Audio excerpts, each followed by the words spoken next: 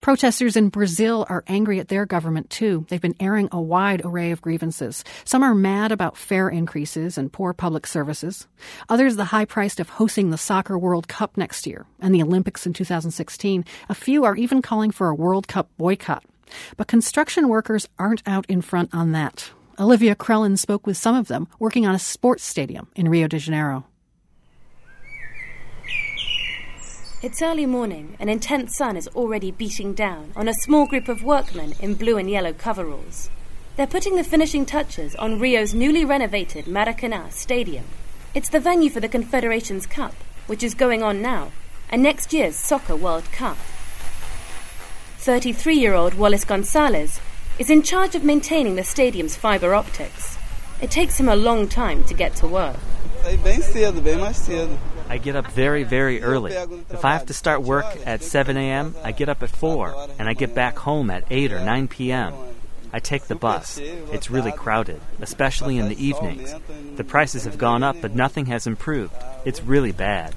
Even though Wallace earns his living servicing this stadium, he's among the growing number of Brazilians calling for a boycott of the World Cup. I would rather have better services than host the World Cup. The World Cup is going to be good, but having better services is more important.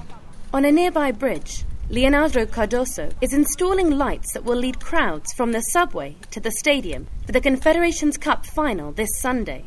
His trip here isn't so smooth. It takes him 2.5 hours on public transportation, so he sympathizes with the protesters. I haven't been to the protests yet, but I think they're wonderful, and I'd really like to go, but I can't. I have to work. But not all the construction workers at the Maracanã support the demonstrations. Anderson Elvis is paving a sidewalk on the other side of the site. He thinks the World Cup is critical for Brazil, and without it, he wouldn't have this job. I don't like the protests. They're just vandalism. They were setting fire to the buildings. I don't think they're wasting money on the World Cup. If they didn't spend the money, there wouldn't be jobs. But for many Brazilians, the Maracanã Stadium has become a symbol of corruption and misplaced government spending. There are plans to sell it to a private consortium, though the government has spent $500 million of public money to renovate it. Construction worker Humberto Oliveira Silva sees it as a worthwhile investment, even if the Brazilian public is picking up the bill. He says the World Cup and the work leading up to it will leave a lasting imprint. We'll have better infrastructure, and the city will benefit from it. The situation will improve once the government finishes all the plans, and the trains and the bus systems will be our legacy.